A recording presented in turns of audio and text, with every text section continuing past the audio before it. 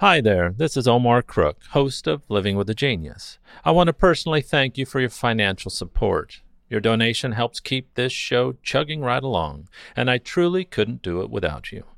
As always, thanks for listening. Be kind, do good work, and until next time. Here's Living with a Genius for November 24th, 2020. Great minds shape the thinking of historical periods. Luther and Calvin inspired the Reformation, Voltaire and Rousseau, the Enlightenment. But almost every component in modern man's belief system is influenced by the principles of Charles Darwin. And it was his On the Origin of Species, which was published on this day, 1859, that set into motion radical new ways of understanding ourselves and the world. Clearly, our conception of the world and our place in it at the beginning of the 21st century is drastically different from the zeitgeist at the beginning of the 19th century. Many biological ideas proposed during the past 150 years stood in stark conflict with what everybody assumed to be true. The acceptance of these ideas required an ideological revolution, and no biologist has been responsible for more and for more drastic modifications of the average person's worldview than Charles Darwin. A 21st century person looks at the world quite differently than a citizen of the Victorian era. This shift had multiple sources, particularly the incredible advances in technology. But what is not at all appreciated is the great extent to which this shift in thinking indeed resulted from Darwin's work. Remember that in 1850, virtually all leading scientists and philosophers were Christian men. The world they inhabited had been created by God, and as the natural theologians claimed, He had instituted wise laws that brought about the perfect adaptation of all organisms to one another and to their environment. But Darwinism rejects and replaces all supernaturalism with evolution by natural selection, and it was the elimination of God from science that made room for strictly scientific explanations of all natural phenomena, producing a powerful scientific, intellectual, and spiritual revolution, the effects of which cannot be overstated. For example, for centuries, theologians and philosophers agreed that man was a creature above and apart from all other living beings.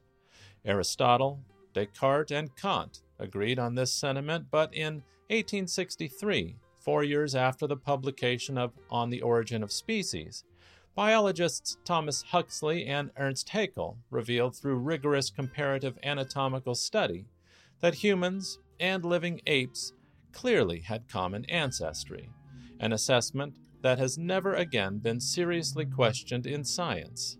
In a cataclysmic shift, the theory of common descent, as applied to mankind once and for all, deprived man of his former unique position. Perhaps most importantly, the genesis of man's morality, once a monopoly of religions, was now explained by evolutionary theory. And it was Darwin who provided the scientific foundation for ethics and its essential role in our own success.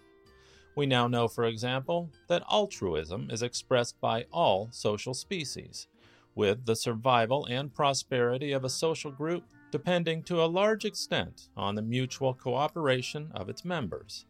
In furthering the survival and prosperity of the group, its members thrive and reproduce, where misanthropes and reprobates not as much. The result amounts to natural selection, promoting and furthering altruistic behavior, and the provenance of ethics was no longer in the sole proprietorship of religion. Today we take for granted that no educated person questions the validity of the so-called theory of evolution, which we now know to be simple fact. Likewise, most of Darwin's particular ideas have been fully confirmed, such as that of our common ancestry, the slow march of evolution, and his explanatory theory of natural selection, which are all now seen as plain common sense. But it was Darwin's developed set of principles that truly influenced the thinking of every person, forever changing the course of biology, psychology, sociology, and the list goes on. The living world, through evolution, would henceforth be explained without the need for supernaturalism, essentialism, and determinism, but instead places our fate and the fate of our very planet squarely in our own evolved hands. Darwin opened the doors for science to prove the universal benefits of cooperation, ethics, morality, and their evolutionary function in promoting the survival of all social species. Put simply, it turns out that it's evolution that compels us to do good. Here's a beautiful quote from his seminal 1871 book, The Descent of Man. There can be no doubt that the tribe, including many members who are always ready to give aid to each other and to sacrifice themselves for the common good, would be victorious over other tribes. And this would be natural selection. Thanks for listening. Be kind, do good work, and until next time.